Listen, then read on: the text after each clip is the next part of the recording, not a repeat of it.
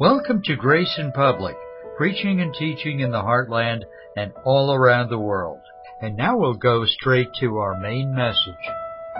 There's a tremendous thing that God's people have got to understand in order to experience the provision of God's power to preserve them in these days with demon activity, which is concentrating in cities, most certainly, with demon power, which is organized from a confederated host in Matthew 12:24, and even as was true in Persia in the book of Daniel, a certain demon and the host was in charge of trying to defeat and stop the spiritual activity of Persia.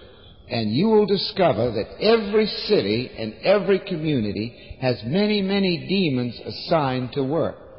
Now you can mark it down, it's gospel truth. It's truth pertaining to God's Word. And therefore, when these demons get active, and even if you're a Christian and begin to influence you and deceive you, then you get ornery. As beautiful and precious as the Spirit is moving, I'll guarantee you that somewhere today people got in the flesh here all day, you see? Part of it sure can be the flesh, but this also can be, even as God assigns angels to those that fear Him in Psalm 34:7, Hebrews 1:14, even so, demons many times are assigned to attack.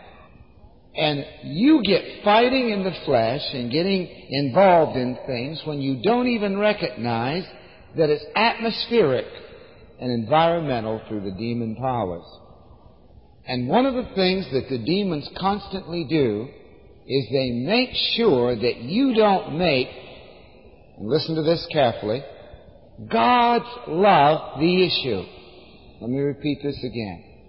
They make sure that we don't make God's love the issue. The first time you get off, it's because you do not make God's love the issue. Now, this is what happens. Watch it. Don't think for a moment that you and I have ever loved God one moment, because we never have. Don't you think for a moment, God bless you, that we'll ever love God for one moment, because we never will, never will, never will. In God's will, we never will. Down here. That's clear. And if you think there's something in us that can love each other, you're going to have a rude awakening. There is not anything in us that can love anybody the way we're supposed to. Now, that would leave us hopeless, wouldn't it? But it's not hopeless, and you know that. Now listen carefully. When the Bible says in Isaiah 44:20, He feedeth on ashes.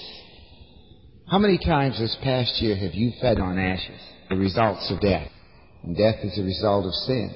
And ashes don't taste good. You know what the next line says? A deceived heart has turned his soul. This is the way it goes. A heart gets deceived and goes and feeds you ashes and turns your soul. Is that correct? So Satan's kingdom wants the people to feed on the flesh and feed on ashes. And then the next line says, he cannot deliver his own soul. Now, if I can't deliver my own soul, I'm going to be at you because you're not helping. And there are hundreds and hundreds and thousands of Christians who are living a life where they cannot deliver their own soul. Why? Feeding on ashes. What does it mean? Fellowshipping with people who themselves, in some area, have had their life, their mind deceived. The last part of Isaiah 44:20 says, Is there not a lie in my right hand? Instead of the finished work, there's a lie about it. People stand and sit in gospel churches and are taught truth and go out, and when a trial comes that's demonically inspired through sentimentality and mutual admiration of sentimental friendships, they start feeding on the ashes of somebody's expression who's had their mind deceived in an area of Christianity. and do nothing about it, just feed a little bit until they get deceived. And then they try to get their own soul delivered, but can't, because the issue is not love, and the kind of love we're going to talk about. Now notice this. I have blotted as a thick cloud thy transgressions. As a cloud turns unto me, so have thy sins turned unto me, for I have redeemed thee. If you ever want to find somebody's sins, you've got a big problem on your hands, because God took them back and blotted them out.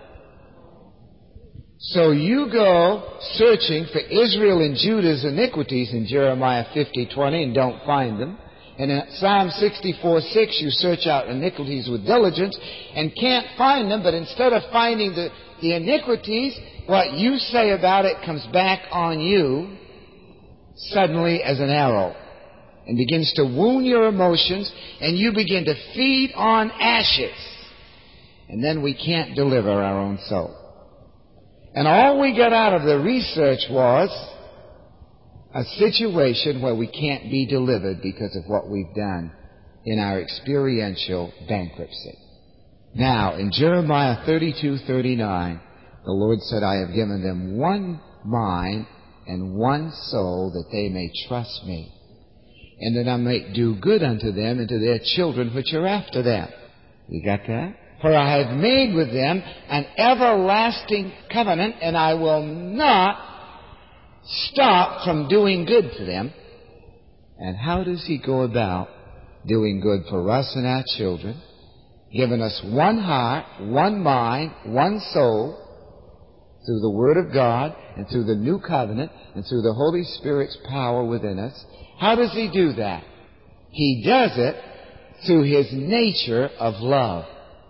Now, when the Word of God says in 1 John 4:8 and 4:16 that God is love, God is love, it means that God's nature is love.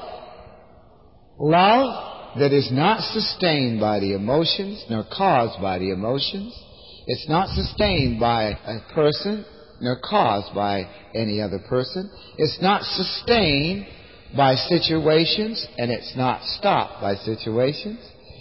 Sin doesn't change it, and sin doesn't stop it. Not a single thing can stop it. And if it's what it already is and always will be and always has been, love, that's God's nature. It never increases no matter how bad you get, and it never increases no matter how good you've done. He is Lord God, and He changes not in Malachi 3:6. And the immutability of God always is consistent as a revelation and illumination of His nature.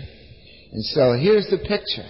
Christians we sit in our seats saying we know that, but over and over and over again we do not make that the issue. Is love the entire issue of our lives?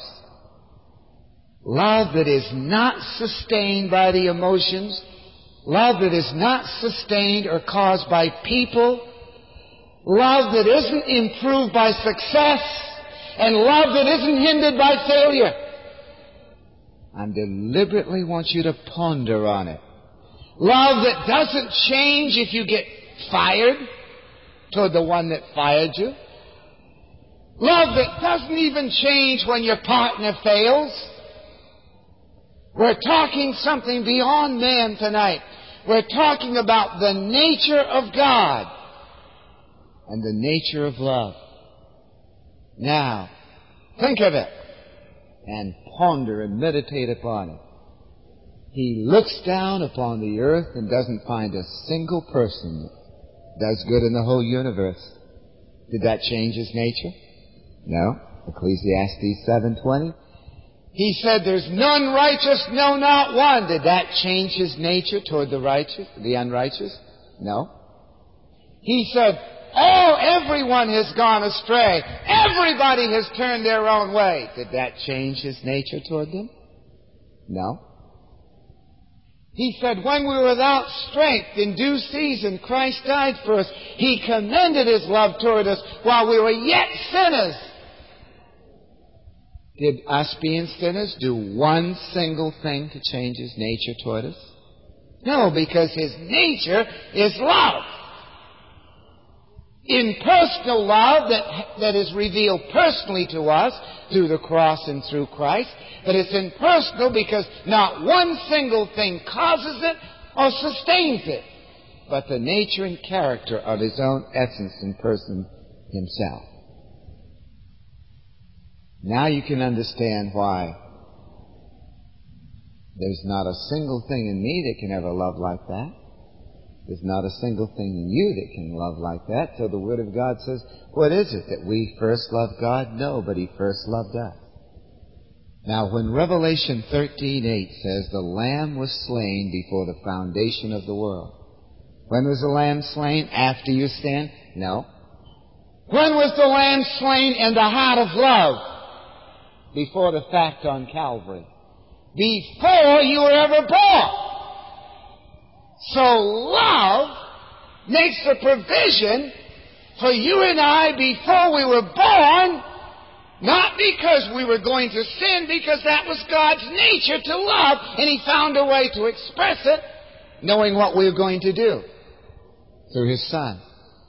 So, according as He has chosen us in Him, before the foundation of the world, that we should be holy and without blame before Him in love.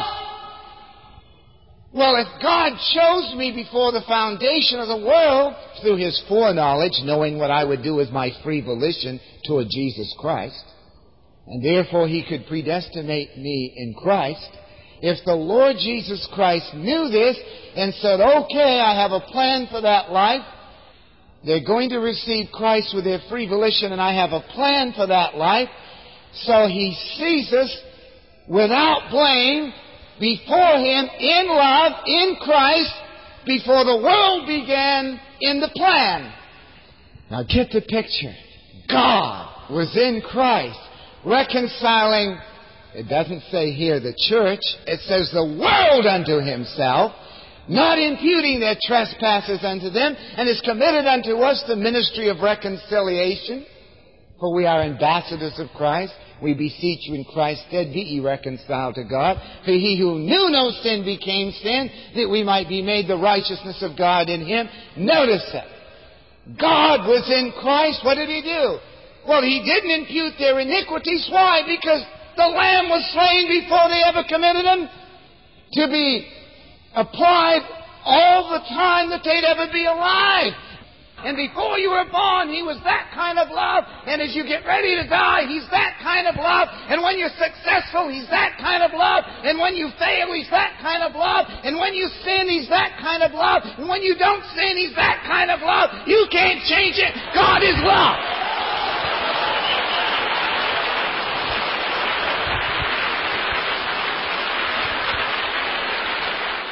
So I think what I ought to do is take my police badge and go around and make sure everybody's living right. Because I sure love God. And of course my self-righteousness always makes you look bad. Because I'll see to that. She did that? I couldn't think of doing that. You dirty, rotten, filthy sinner. No offense. God is love. Now, think of it. The amazing thing about it is, despite that truth, it's never helped me to love one time. So I quit trying. But every single person knows that when we're saved and the Holy Spirit sheds the love of God abroad in our hearts, remember this, we love never one time outside of the Holy Spirit doing all the loving in us.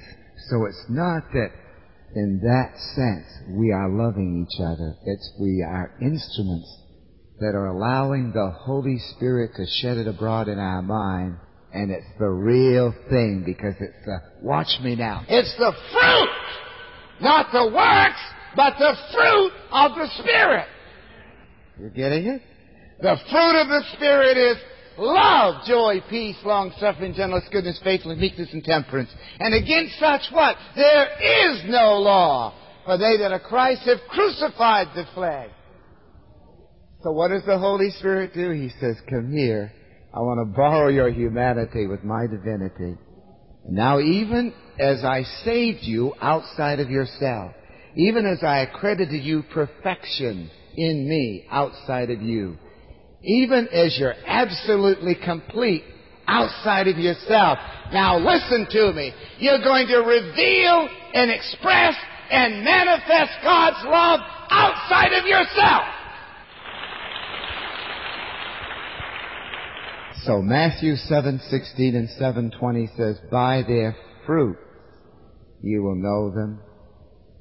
What is the Holy Spirit producing through that person? Love. Love, because it's God that is not sustained by how the husband treats the wife, or the wife treats the husband, or the pastor treats the people, or the people treat the pastor, or the employer treats the employee, or the employee treats the employer, or the pastor treats the pastor, or what happens in details. It's not sustained by that. It's God, and that doesn't decrease it or increase it or provoke it. That's God.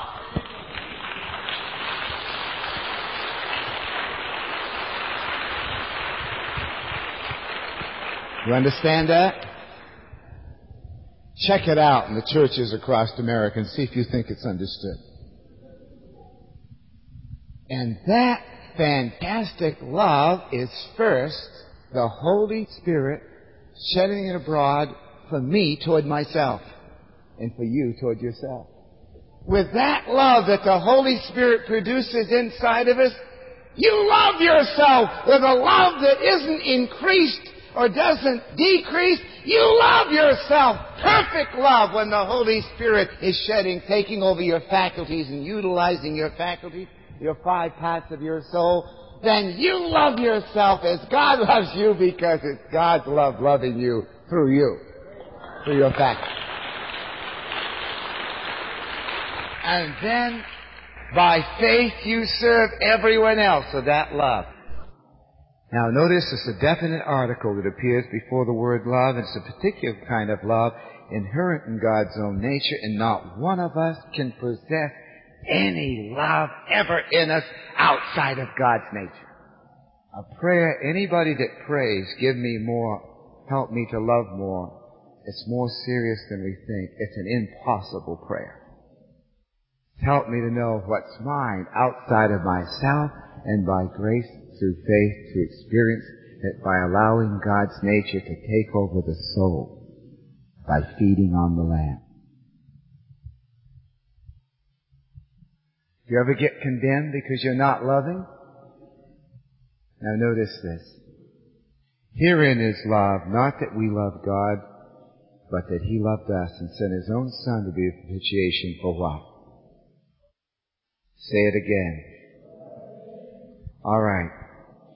Now, beloved, if God so loved us, if, right here, is a particle of a fulfilled condition, a present tense particle with a fulfilled condition. Now notice it. This means the love is with us. So therefore we ought also to love one another. John 15:12 says, this is a commandment I give unto you, that you love one another as I have loved you. This is what it means. We have a fulfilled condition.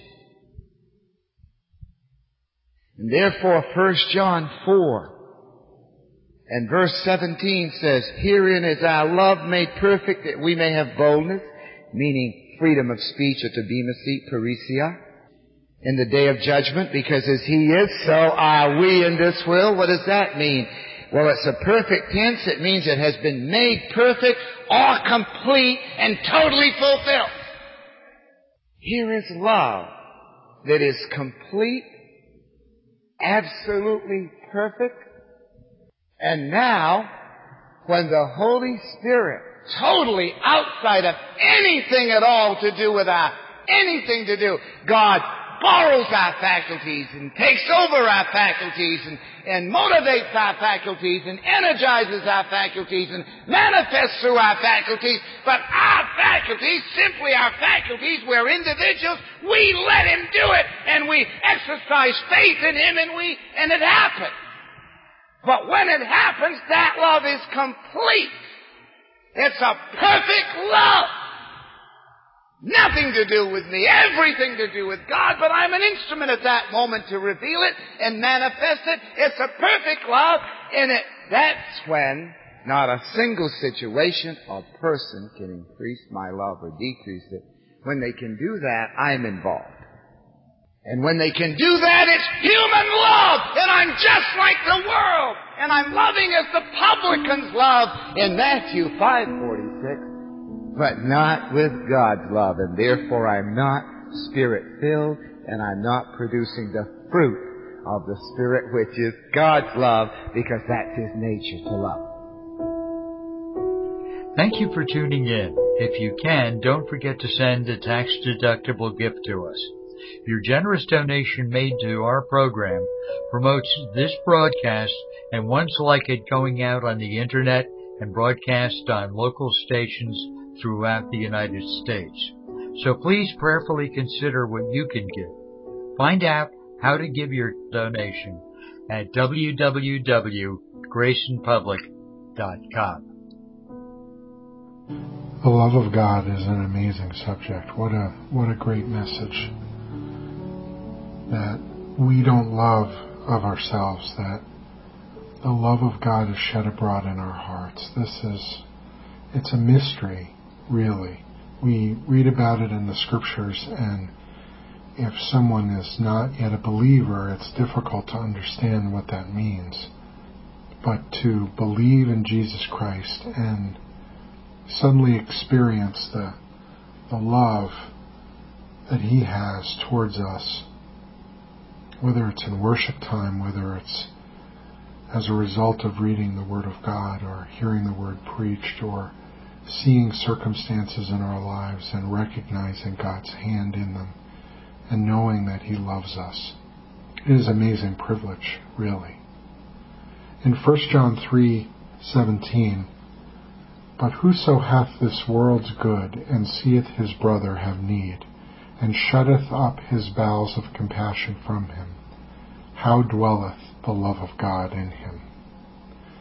And really we're challenged by this.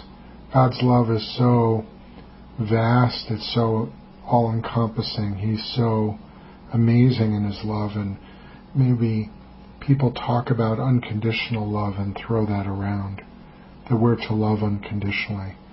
Do we realize, if we look at that statement, how impossible that is? That we even see love as conditional, that I would love this one, but I would not love that one, shows how lacking we are and how impossible unconditional love is for the natural man. God's love is inclusive, and maybe we speak about unconditional love, but maybe it's better if we speak about inclusive love versus exclusive love. God's love includes. I know I pray regularly that the love I have for people God would shed His love abroad in my heart, that I would love people like He loves people. I would love people as He loves people. He would love people through me.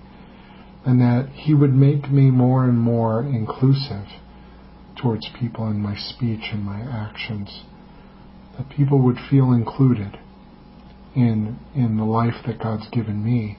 I would include others. It's a great little poem written by Edwin Markham, probably about 100 years ago. It's called Outwitted. He drew a circle that shut me out, heretic, rebel, a thing to flout. But love and I had the wit to win. We drew a circle that took him in. Short little verse there, actually brought to my attention by Pastor Anderson, a wonderful Bible college teacher and great friend and amazing man of God, who had all of these little gems from his collection. that he pulled out and gave to us students. I'm so appreciative of his life of love. Love of God constrains us. Love in God constrains us.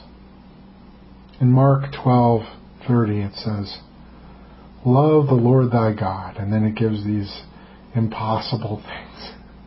With all thy heart, with all thy soul, with all thy mind, all thy strength. How can we do it? But there is one. And really we look at these kinds of verses and we realize the law was fulfilled by one person. It isn't something that we strive to fulfill. It was fulfilled by one. This one man, Jesus Christ, fulfilled the law. Why? Because he dwelt in perfect love all the time. In 1 John 4:8 and 4:16, it says he is love. God is love. In 16, in the B part, and he that dwelleth in love dwelleth in God, and God in him. Romans 5:8, but God commended his love towards us, in that while we were yet sinners, Christ died for us. In Jude, verse 20 and 21, but ye, beloved, building up yourselves on your most holy faith, praying in the Holy Spirit, keep yourselves in the love of God, looking for the mercy of our Lord Jesus Christ unto eternal life. Yes, God's love is inclusive. He includes us. He loves us. He loves us with all of his heart, with all of his soul, with all of his mind, and all of his strength. He withholds no good thing from us. He's waiting to be gracious to us. That's his nature. That's his character. We'd love to hear from you, so please go to our website and contact us. The web address is www.graceinpublic.com. Would you like to know the love of God today in your life? Maybe you've never tasted that kind of love. That love like an ocean, that love that washes over you and cleans you, that love that bestows honor on your life, that endless love of God. 1 Corinthians 8:3. If any man love God, the same is known of him. And that really means there that he is known by God. Someone who loves God is known by God. God knows their name. They're in relationship. It's actually the only way that a person could love God is through a relationship. And you can have a relationship with God, a fulfilling, amazing relationship, where not only are you accepted, but God includes you in what he's doing, in what he's thinking.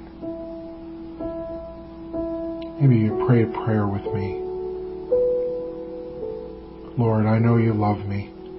I know it because your Son died on a cross 2,000 years ago to pay for my sin. You loved me so much that he gave his all of his heart, all of his soul, all of his strength on the cross, poured out and shed his blood on my behalf. And I receive that free gift of salvation right now in my life. And I pray, Lord, you would come in. That from now on, I am yours. I pray you would come into my life and love me. Love me, God, and give me a capacity to love you and to love others. And I pray this prayer, asking it in Jesus' name. Amen.